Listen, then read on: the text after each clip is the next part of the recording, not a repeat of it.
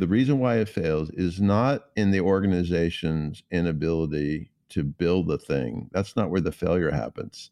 It's in the inability to get the human to adopt the thing. Welcome to Innovation Talks. Join us weekly as we discuss with distinguished industry guests how to refine and improve corporate innovation and new product development as businesses aim for long-term success. Hosted by Paul Heller, Sopheon CTO. If you're looking for additional information around new product development or corporate innovation, sign up for Sopheon's newsletter where we share news and industry best practices monthly. The fastest way to do this is to go to Sopheon.com, that's Sopheon.com, and click the sign up and stay informed box. Welcome everybody. Today my guest is Chris Colbert. Chris has helped build and run several domestic and international companies focused on innovation and business optimization.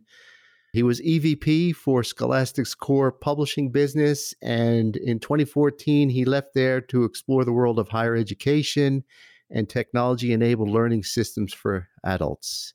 He did a stint as managing director for Harvard Innovation Labs, and now he's focused on adaptive culture and the human potential. And it's certainly related to our topics of innovation. He has a great podcast series. It's called Insert Human, and he's working on his second book right now. It's about innovation and people and how technology needs to be designed with both in mind to succeed. Chris, welcome to the show. Thank you, Paul. Thank you very much for having me. It's my pleasure. Yeah. How you doing today? You doing okay? Doing pretty well. You know, to my work about sort of where humans are, I just did a podcast piece that published this week titled Learning Not to Forget. And it's all about how, as we come out of COVID, what lessons that we learned from being in COVID, should we carry forward into our new post-COVID life and post-COVID work. So that's great. Feeling pretty good about that. Good. Yeah, that's something, it's a good timely topic, and that's an important topic for sure. Let's not forget what we may have learned about to come out of it. So Chris, how did you first get involved in innovation management or the general place of innovation? Well, I have a slightly contrarian view about innovation. I think modern society has held it up as a new proposition over the last 10 years or so.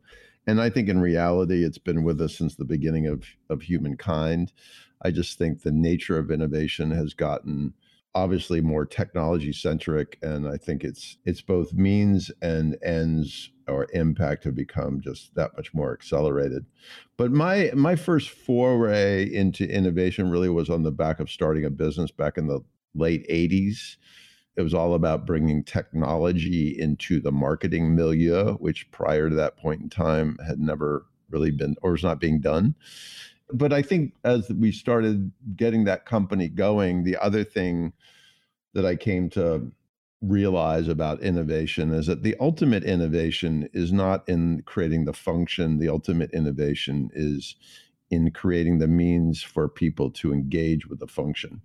And so in a corporate context, if I look back over the last 30 years of my career, I would say the thing that I've innovated best is actually the organizations that I was heading or helping to run.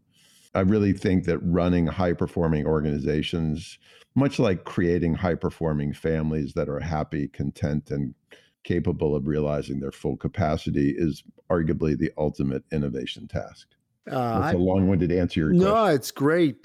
When you first started, it's saying innovation's been around forever. It really has. And the image that popped in my mind was that classic comic strip of the two cavemen standing around the wheel. I mean, right. Or fire. I mean, the first creature to figure out how to marshal fire arguably was one of the first innovators for sure. Yeah.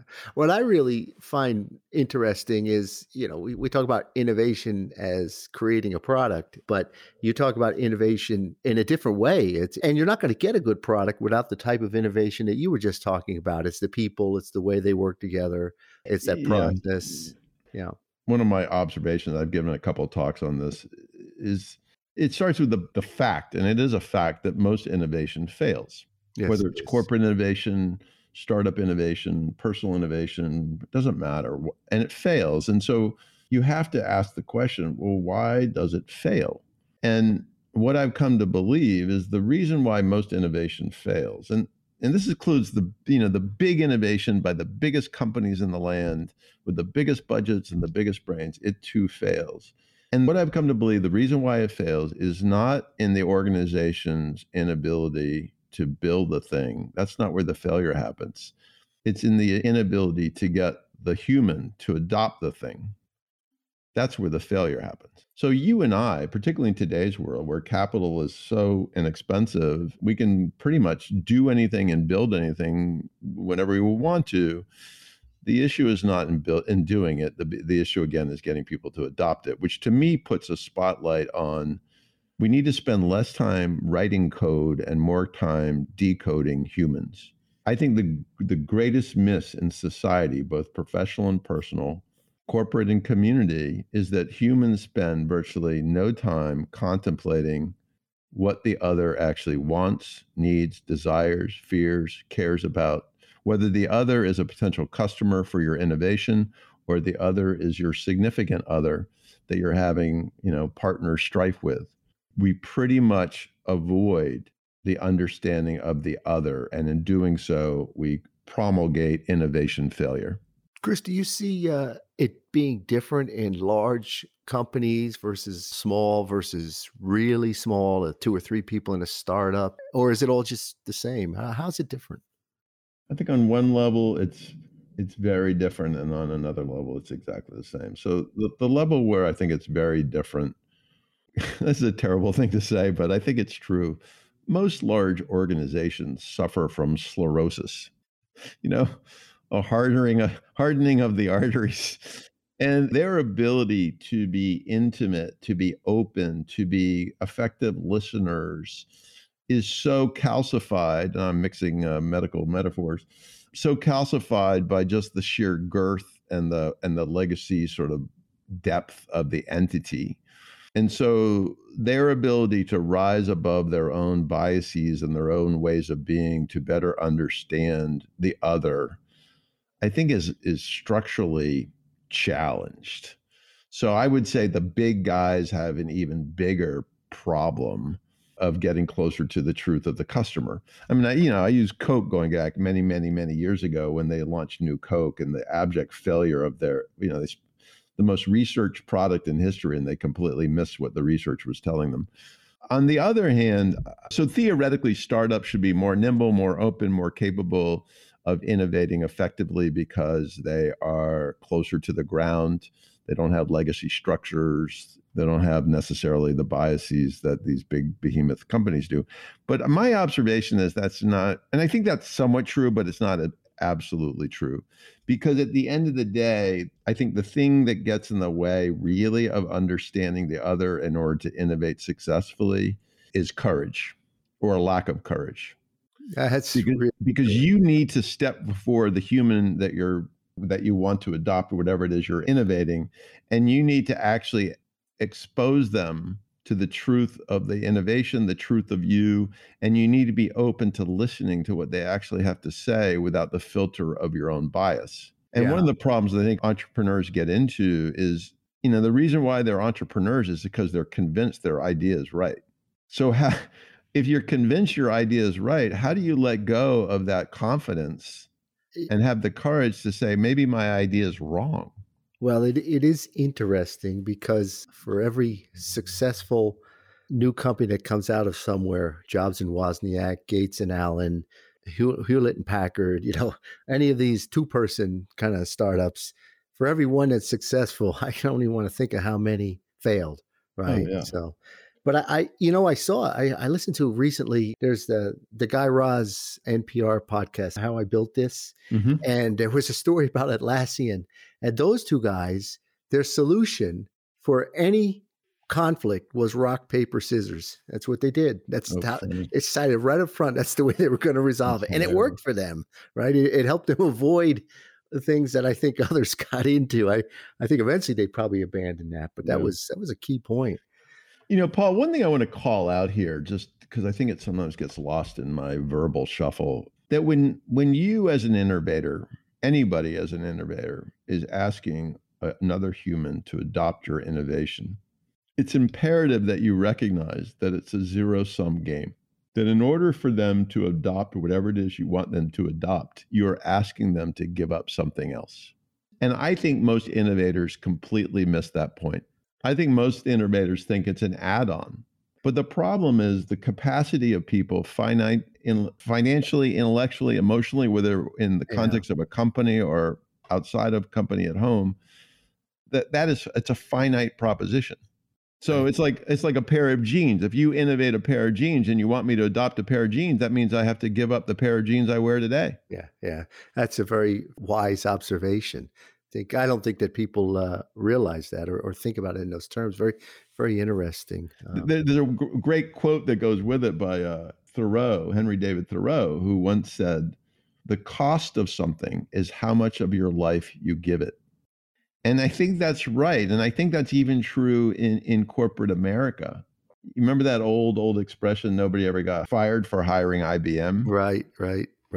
Part of the cost to the procurement officer or the head of IT for buying IBM versus pick another technology company, part of the potential cost was their career, right? Yeah, sure. It wasn't simply the cost of the mainframe. It was actually the cost of the association with the company, and that all gets factored in. And again, innovators, I think, go to this very sort of blunt object kind of approach, which is if I build it and if the features are better than the features of the competition or the alternative, therefore they will adopt it. And it's never that simple. No, and what goes into my mind when I hear you speak, I think about work-life balance. Each one of us has our definition of what that is. But certainly, wherever your definition is, all work, all life, or somewhere in between, I think your concept of giving something up to do something else is always there, right? Yeah.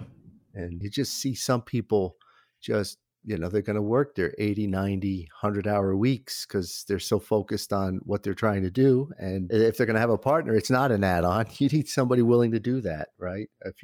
That's how you're aligned. Yeah. Right.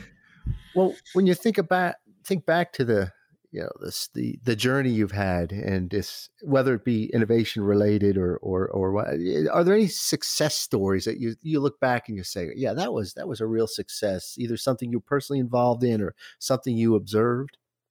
In terms of the innovation space? Yeah. And thinking of your slant on it, right? Your slant on the human piece in innovation.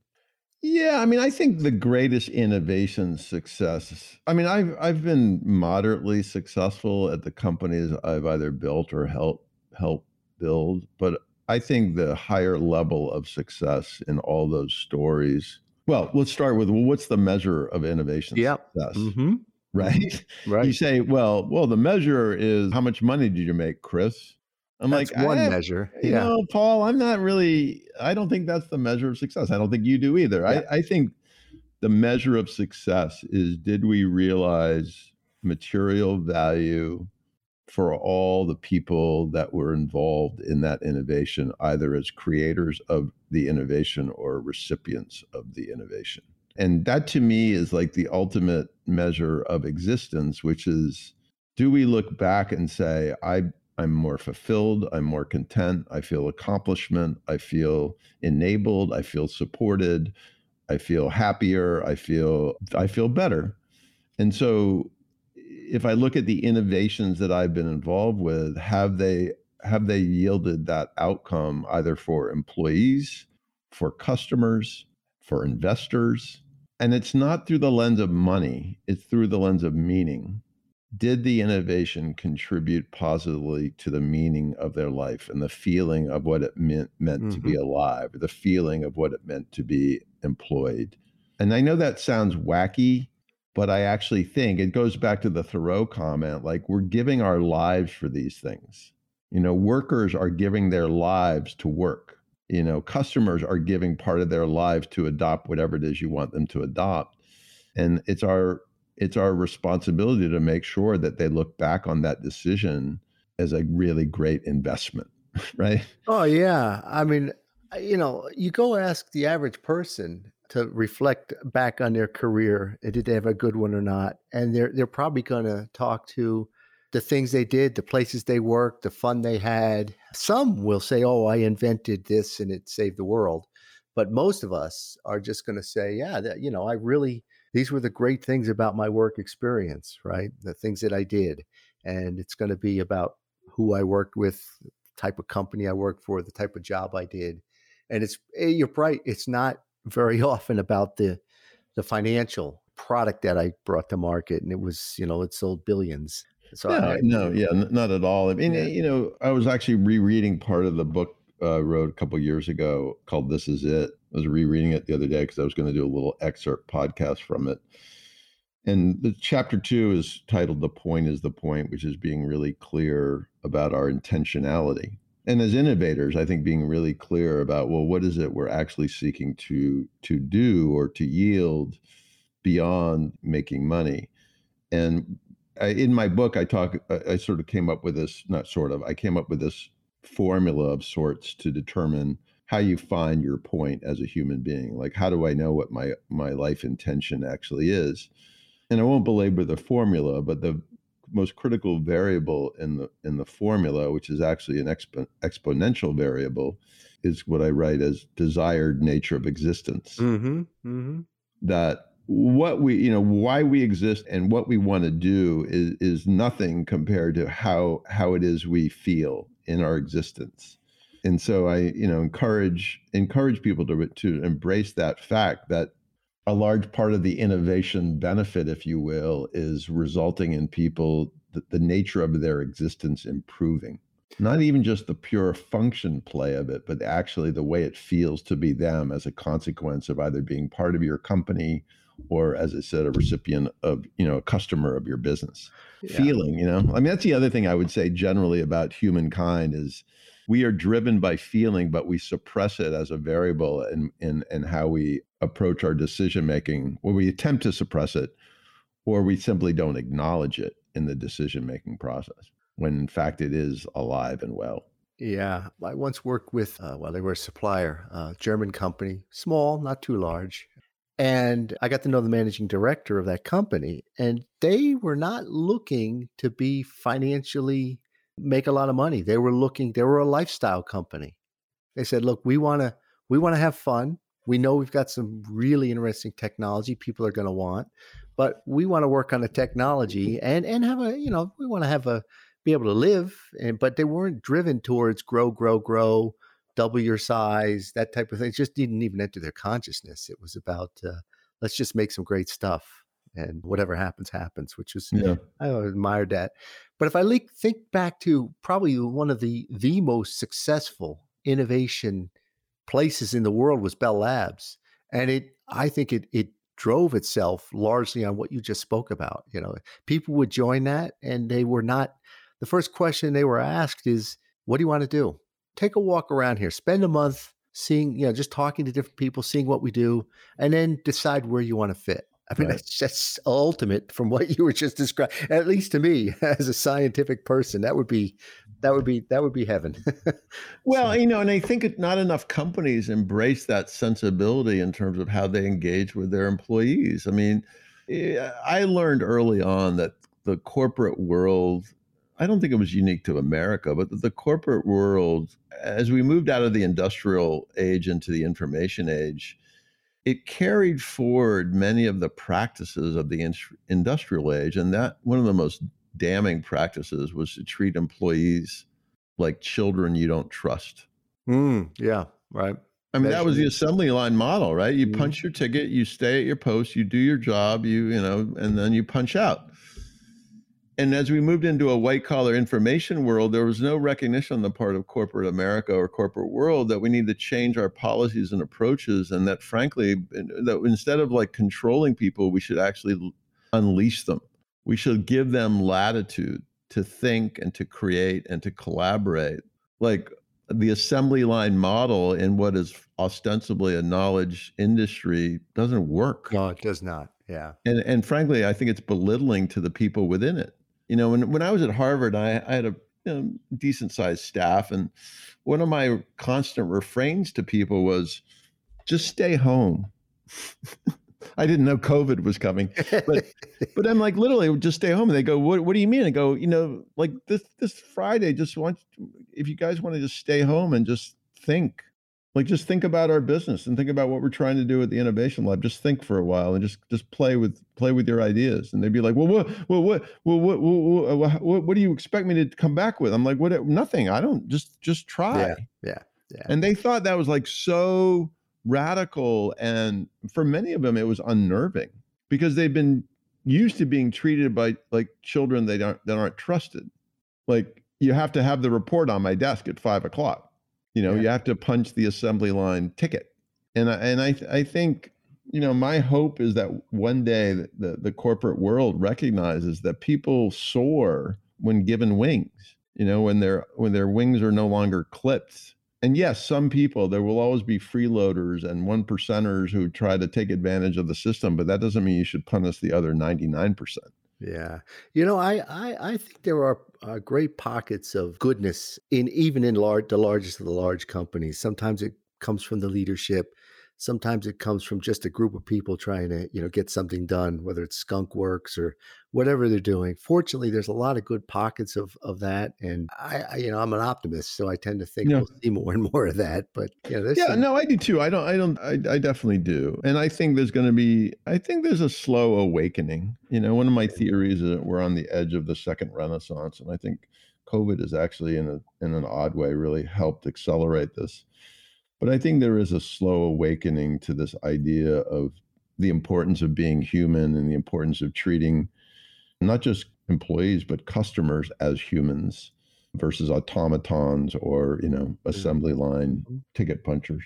Well, lots of food for thought there, Chris. That's for sure. Oh, yeah. I'm never lacking there. Well, is there, what one key learning or piece of advice would you give to somebody around innovation? Well, I'll give you again, two different answers. The first answer I already alluded to, which is if you want to increase the chances of innovation success, find courage within yourself to be open to the truth about the customer or the human that you are innovating for. Be willing to ask the hard questions, be willing to listen and embrace the hard answers. So that would be like my macro answer to that question. Mm-hmm. And that sounds trite maybe, and people are like, what does that even mean? But I think it's sort of this is my terrible parallel. Most marriages fail not because people fall out of love. They fail because they fall out of understanding. And the reason why they fall out of understanding is because they lose the ability, if they ever had it, to actually talk to each other, to listen to each other, to accept what each other is saying. And that's a courage function. People are afraid of other people. So that's why courage, I think, is essential for any successful innovator. The more structural answer to the question is what I preached for 4 years when I was at Harvard. If you want to be successful with innovation, you have to answer 3 questions really, really well. The first one is, what is the problem really? And the operative word there is really. Yeah. Mm-hmm. If you know the Toyota 5 Whys, you know this whole idea of root cause, the importance of root cause identification, that oftentimes the problem that you claim is a problem is not really a problem. It's a symptom of the problem. Getting really, really deep into what is the problem really, and it relates to the second question, which is who is the customer really? The critical thing here is not beginning with the solution. It's beginning with a really, really articulate definition of the problem through the lens of the customer who you think has that problem. And I would argue that definition should be multifaceted, not just through the functional lens, through the lens of time, through the lens of cost, through the lens of psychology, through the lens of physiology, through the lens of everything. And then the third question is, does the solution solve the problem for that customer really? And I love the emphasis on really, because that's where it falls apart, right? Oh yeah, it does, right? Well, really? There's a great Steve Jobs quote where he basically says this. He says, "Listen, the good innovators see and identify a problem, and then they work at it, and then they come up with a plausible solution, and that's that." But really great, I'm badly paraphrasing, but really great innovators don't stop there. Really great innovators keep going at it and going at it and going at it to make sure that they understand the problem, they understand the customer, and their solution actually does, in fact, solve that problem. Yeah. You know, I love that. That was really outstanding advice. The first part about the courage, our CEO, Greg Kotikia, he's spoken and written a lot about this. You need to go out, and if everybody's saying yes to your concept, you haven't found it yet. I agree You with know, that. you got to have the courage. You got to find the people who are going to beat it up, right? Yeah, Then you really know if you have something. yeah, And leadership has a role in saying yes, and that's okay. It's okay to be wrong. It's okay to fail. It's okay to, it's okay to come out with version one, not try to be perfect, but go from there. So there's so much pressure of I got to get it right. I got to get it right. And the pressure really should be, well, find out what's wrong with it, right? So yeah. interesting. Yeah. And it takes courage as an individual. You go out and here's your baby and somebody's saying, well, your baby's ugly. You got to have a lot of internal fortitude to accept that and well, why, right? To probe that weakness. Yeah. Yeah. I like that. Yeah, I think just to reiterate something you just said, I think in corporations particularly, the environment is not conducive or supportive of failure. Like the Yeah, right. organizations are hardwired to succeed. Yeah. And so everybody from the CEO down to the product manager basically has to convince themselves that their baby isn't ugly. Yeah. Yeah. And no amount of feedback from the market is going to dissuade them. I mean, think about all the new product launches that have occurred in the history of modern business and how many just died on the vine. Yeah. Right. Right. Like Endless list. Yeah. Oh God. Yeah. Yeah. Anyway.